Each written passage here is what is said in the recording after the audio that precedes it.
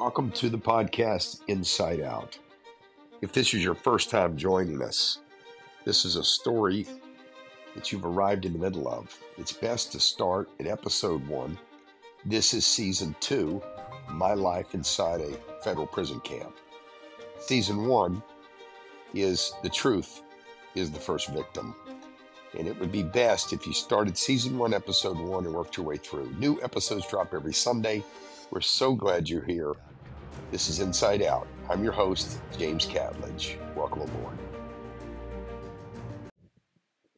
I want to talk to you about my neighbor across and one down. His name is Fua.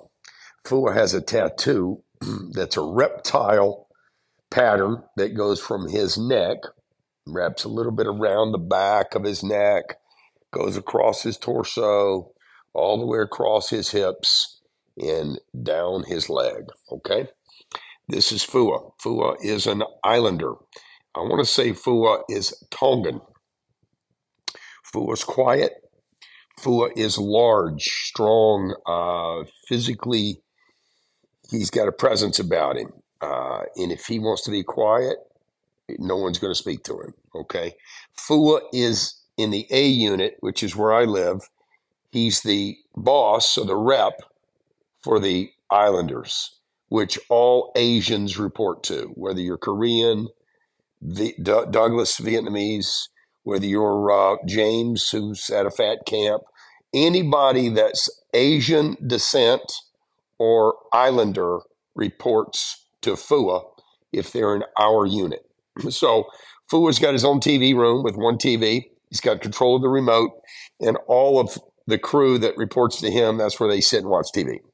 So Fua is down the hall from me, and I'm probably there, 3.5 months before I decide I'm going to speak to Fua. I mean, he's just obviously staying to himself. He's up at 5 a.m. and out, so he's gone most of the day, comes back every day about 2 o'clock. And so I went down the hallway and just leaned in. I said, "Hey, Fua," and we've not really spoken to this point. We've done fists before in the hallway where you bump fist. And we've given each other the kind of the high sign with the eyes where you recognize somebody and there's mutual respect. But we've never spoken. We've never spoken before.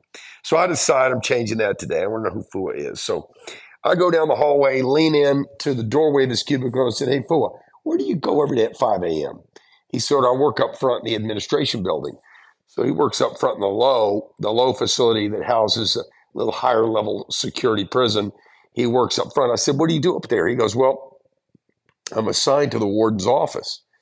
I do the cleaning, and for the warden's office and all the secretaries up there in that executive administrative area.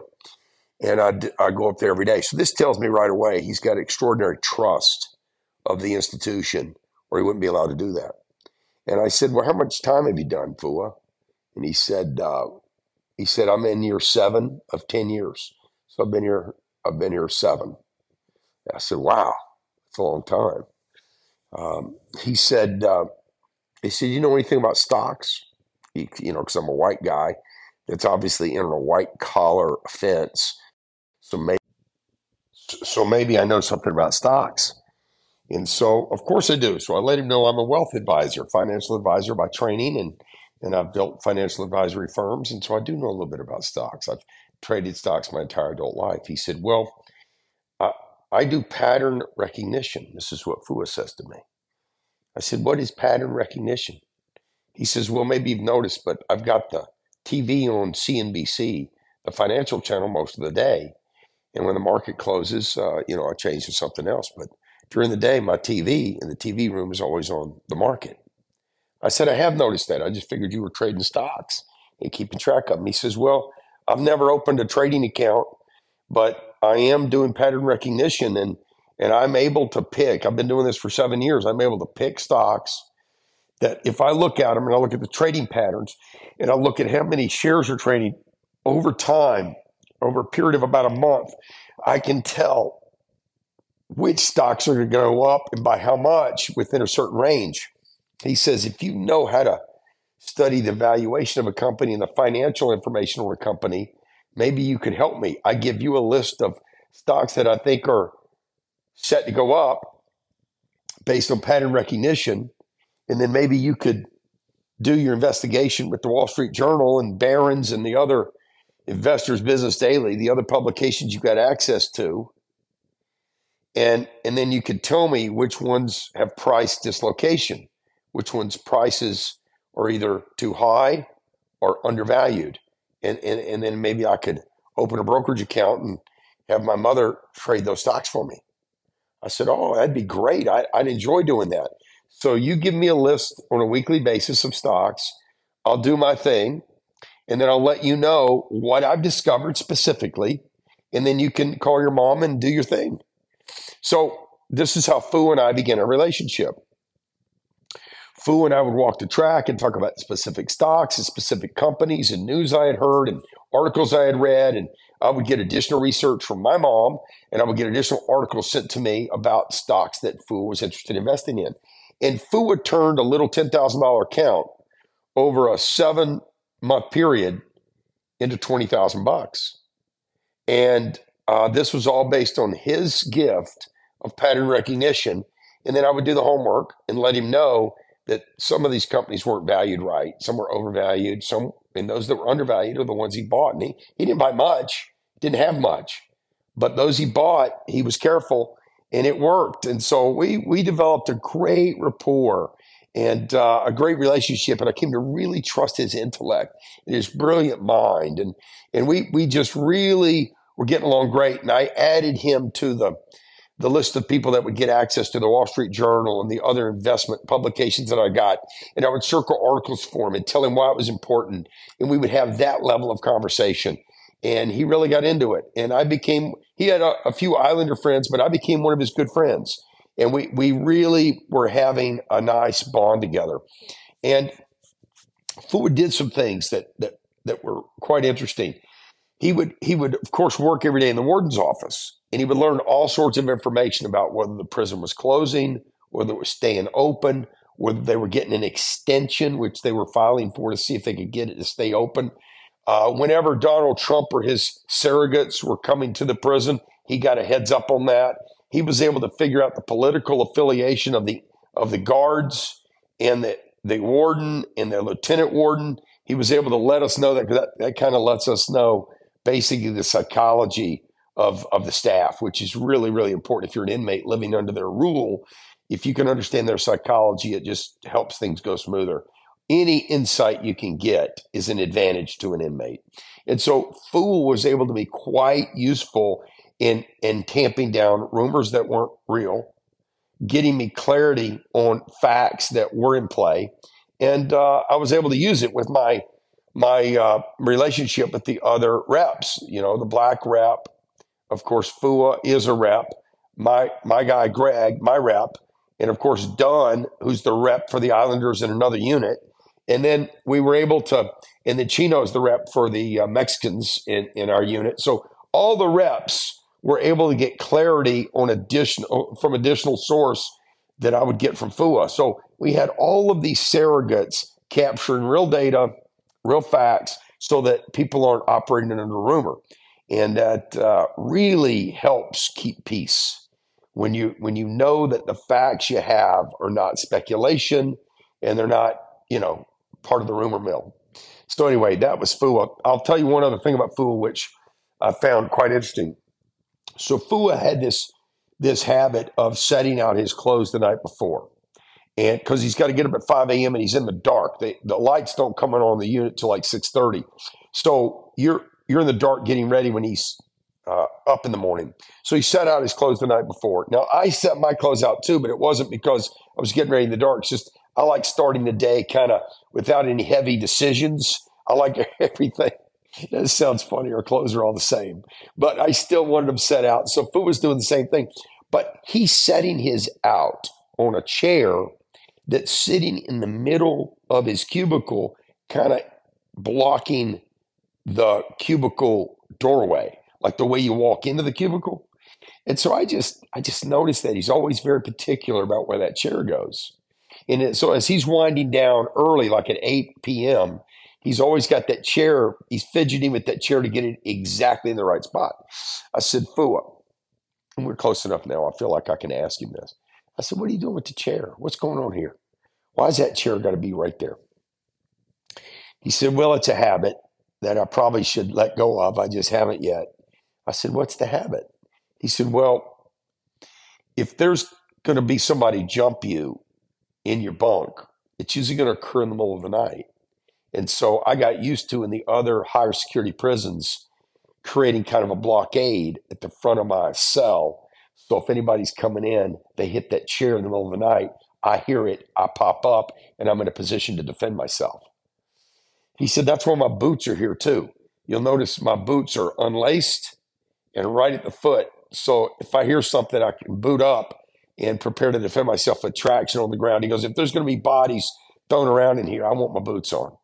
I thought, my God, this poor guy with this reptile tattoo who's quite capable of handling any 3 men at a time is sleeping with this on his mind. So much so that he's blocking the door and got his boots unlaced every single night. And so I said, tell me what you've seen. And so he shares with me some of the stuff he's seen, which I'm not going to put on this podcast, okay? But I want you to know that there are men that are doing time in camps who have seen some horrific things by other human beings. They've witnessed violence. They've witnessed barbaric acts. They've witnessed things that sadly you don't ever want to see. And so this affects your behavior. It affects your habits. It affected Fua's mindset. It probably affected Fua's sleep. I had Greg tell me one time, he said, James, let me tell you something I saw. I think it was Greg. Greg will call me and correct me if it was not Greg, but I think it was Greg. There was grease heated up in the microwave. Now, by the way, I don't know if you understand what happens when you heat up grease, but it has the capacity to burn whatever it touches. So some guy was so upset in the TV room. Now, this was not at camp. This was at a higher level facility, that he heated up some grease, came into the TV room, and poured it down the head of his enemy. And it melted his face from his bones, never to be restored. When you pour hot grease onto another human being, it literally removes the skin from the bone structure. Now, I've never seen this, but this is the story that was expressed to me that it happened in another facility where this gentleman had transferred from. So this is the type of stuff that can go on, that does go on, that sits in the back of the minds of people who have done more 10, 15, 20 years. And it has to alter the way you see the world.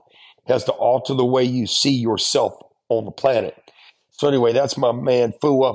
I love Fua. I am not in touch with Fua today. I hope he's found the podcast. I hope he's listening.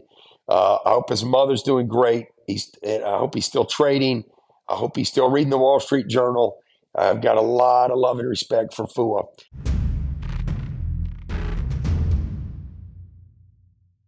Johnny Walker's set to leave Taft. He introduces me to several people, and almost like, hey, look after this guy. He's a good guy. And one of the guys he introduced me to was this really strong, really built, like, I mean, looks like a bodybuilder for sure, Sherm.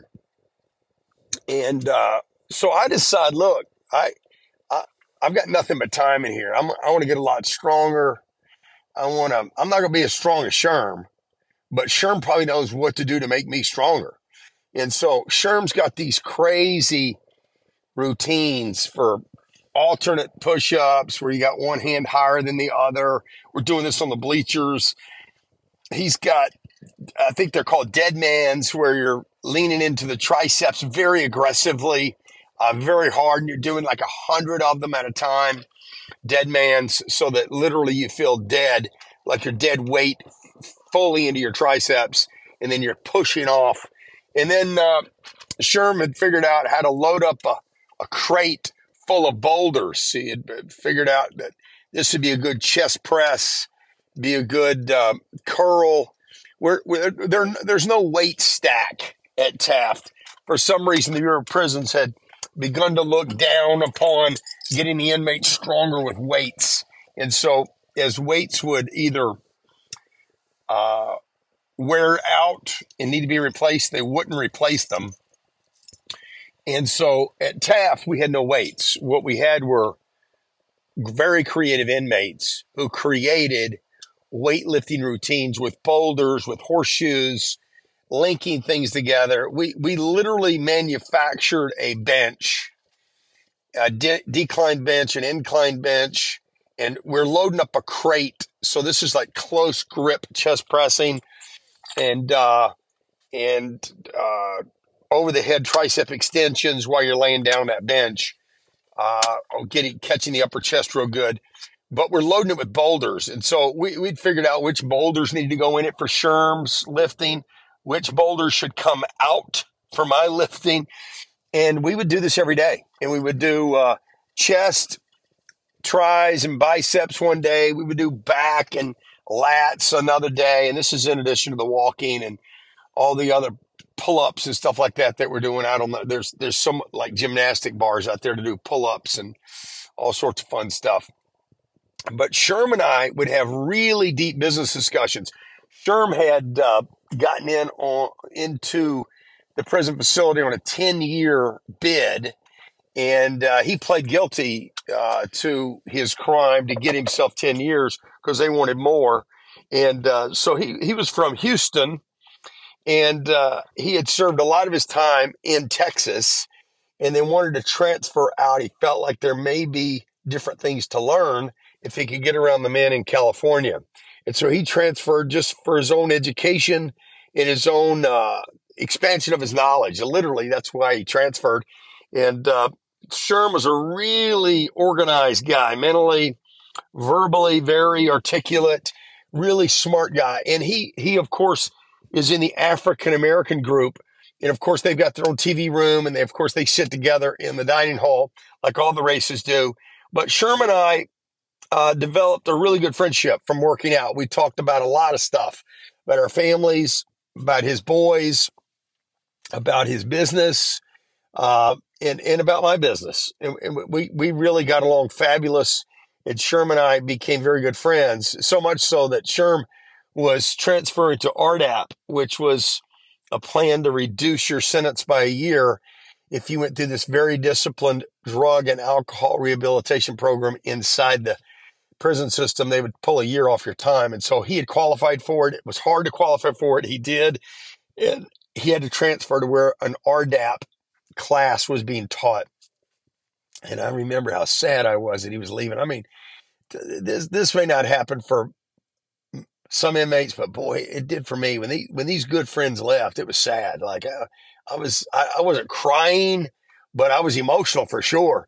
And so Sherm and I hung out together probably for 6-7 months after Johnny Walker left. And then it's time for Sherm to leave. And we started doing pizza parties. He's very good at building a pizza with items from the commissary. Really good. He figured out exactly about how much sauce to put on the pizza crust, how to make the pizza crust. And then we would pick our ingredients, cheese and pepperoni and sausage. And he's just very good. He figured out how to make the crust crunchy, but not too crunchy. I mean, he was very good at this. And so we would have probably, I would say once a week, a pizza party. And I didn't like this idea that I can't watch a football game with Sherm. We had the same favorite team, the New Orleans Saints. And I just thought, you know what? This is so stupid. Why can't my friend and I sit in the TV room and watch a game together? And so I wasn't going to burden his group with that. But I thought I would ask Greg permission. Can my friend Sherm come and sit in Steve's chair? You know, your chairs are they're your individual chair. And so we didn't want Sherm to have to bring a chair down. And so we got permission from Steve to let Sherm sit in his chair. And then I got permission from Greg to allow Sherm in the white TV room, by the way, which was very controversial. Greg said he didn't care. You know, Greg's not all caught up into this stuff. But it is enforced. I mean, there's no doubt about it. This was such an eye-popping moment. So Sherm is now seated in the white TV room for the New Orleans Saints game, and it is obvious to both white men and black men as they cross the threshold of the TV room and spot Sherman there. It's almost like they can't tell if he's being rebellious. They can't tell if he's crossed the line. Like, is this going to be a problem? And of course, Sherman, I know we've gotten permission to do this, but it was quite a thing. He had one of his black friends come through, and of course doesn't come in, but from the threshold said, "Sherman, you better get out of there. Sherman, you better get out of there." You know, just really seriously encouraging Sherm, you know, don't create a problem. But of course, as far as Sherman and I were concerned, there was no problem. But anyway, that's Sherm, and we're still buddies today. We talk on the phone periodically, and he's doing great. His boys are doing great, and Sherm's one of the good guys, no doubt about it. Sherm is one of the good guys. Sherm and I would bust Steve's chops on this wine, trying to make sure Steve was convincing in his sommelier wine training. He was really trying to tell us all about the wine and everything. And Sherman and I were, you know, just 100% not going for it. But Steve was convincing, and all the wine and wine experts out there in the world, you had an aficionado inside Taft representing your side of things. As Sherman, I tried our best to debate the idea that it was all made up, and that was so. Those are some of the funny things we did. Uh, we played a lot of sports together. Sherman would come out and watch, and Steve and I would play tennis, and Sherman and I would work out together, and working out's like walking. You do it with your friends. You don't just let guys rotate in that aren't in your friend group. So because you're discussing all sorts of things. And sometimes when you're lifting these peculiar crates with boulders in it, somebody needs to stay on the lookout because the guards don't like that. They don't like you creating weightlifting things and creating contraptions to efficiently, you know, make the most of the rec area. They come over and, you know, cause you a problem. So we always had to have somebody on the lookout. So I would watch while Sherm lifts, and Sherman watched while I lifted, and we would have a guy or two, a friend or two, rotate in with us and be a spotter. But anyway, that's it. That's Sherm, and Sherm's one of my best buds, no doubt about it. This is Inside Out with James Catledge. My life inside federal prison. This is season 2.